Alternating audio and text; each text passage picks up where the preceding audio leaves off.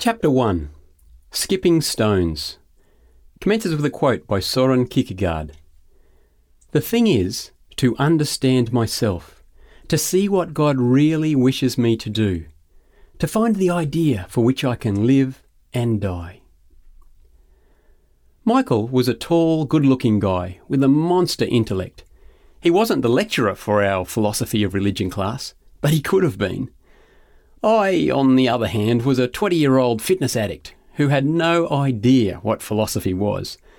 I figured it was just some sort of navel-gazing for intellectuals, for guys who didn't have the skills for street skating in peak hour traffic or homemade bungee jumping.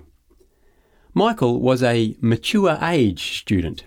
You know, one of those guys who had burned all the crazy, youthful, testosteronic action out of his system years before, and now came to college just to taunt those of us still flailing about in post-pubescent premature education.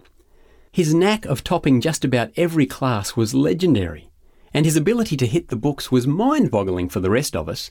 He even studied on weekends.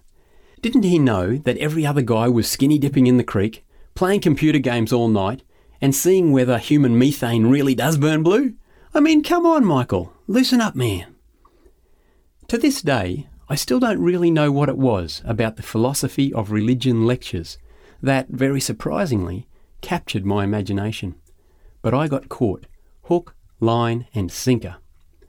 There was something about them that began to answer questions that I'd never been game enough to ask, some sort of inner contact with a part of me that lay unexplored. It was soul-touching. I started studying on weekends. I even found myself sitting with Michael on occasions, mulling over the ideas of Hegel, Kierkegaard, Camus and Sartre. It was my once only foray into the world of navel-gazing, and I've never forgotten it. And not just because it was the only subject in 4 years in which I got a higher mark than Michael. Truth be told, I've forgotten nearly everything we learned in that class, but I remember the experience, the feelings, like it was yesterday. The very few snippets of knowledge that I have retained involve the Danish Christian philosopher Søren Kierkegaard, the disturbing Dane. Let me set the scene before we explore one of his intensely insightful analogies. Just as the book of Ecclesiastes is commonly popular with young Christians in their often rebellious "church has nothing to offer me" university years, Kierkegaard is regularly cited as their favourite philosopher. There's something horribly, selfishly sad, yet simultaneously enlightening about his worldview. Much of Kierkegaard's short life seemed to be filled with mental suffering and an often toxic disgust for the state church of his day, which is tragic. His tombstone reveals the shortness of his stay, 1813 to 1855, and reminds me of the poignant poem, "There'll be 2 dates on your tombstone. All your friends are going to read 'em. But all that's going to matter is the little dash between 'em." We are, as Kierkegaard mused, responsible for giving our own lives meaning, responsible for making sure that our little dash is one filled with purpose and meaning. But Kierkegaard struggled in his soul from a young age. At just 22, he wrote the following in a journal letter to his friend Peter Lund. "What I really lack is to be clear in my mind what I am to do, not what I am to know, except insofar as a certain knowledge must precede every action. The thing is to understand myself, to see what God really wishes me to do. The thing is to find a truth which is true for me, to find the idea for which I can live and die. It must be taken up into my life, and that is what I now recognise as the most important thing." One of Kierkegaard's analogies is stuck firmly in my brain. It has been with me since the day I first heard it, and has probably had more to do with many of my financial and spiritual choices than I would care to admit. He described the aesthetic stage of life. That's the years when life is about looking good as you zip from one pleasure to another, and the energetic, self-centred search for fulfilment in entertainment, travel, leisure, career and recreation, as a stone skipping across the surface of a pond.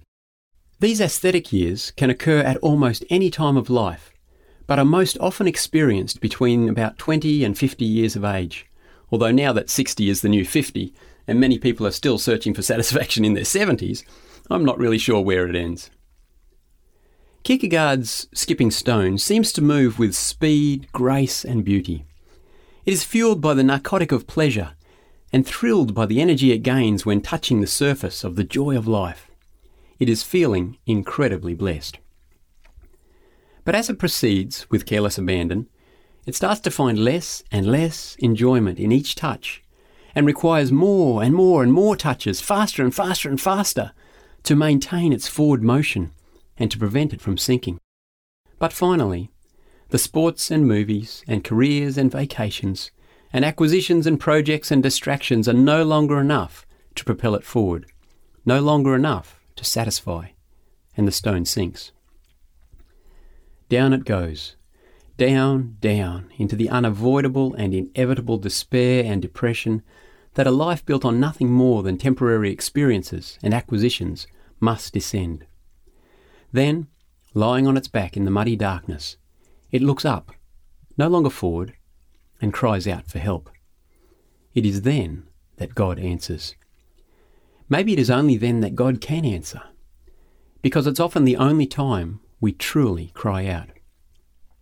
It is God and God alone who can pick us up, wash us off, and put us on the path where He wants us. We just need to get to the point, often flat on our backs, half buried in the mud, where we are willing to cry out, to really ask. Where are you? Are you skipping joyfully through life, from one accomplishment, one acquisition to the next? What are the experiences, adventures and comforts that are driving you forward in your pond skipping? Or are you sinking, wondering whatever happened to the pleasure you used to get out of your skips? Are you lying in the mud? I've experienced all three. After being washed off, again and again, I've finally learned that it is possible to maintain the momentum of satisfaction, but only when God is my driving force. Too often, I focused on, and filled my heart with, the skips instead of the skipper. What about you?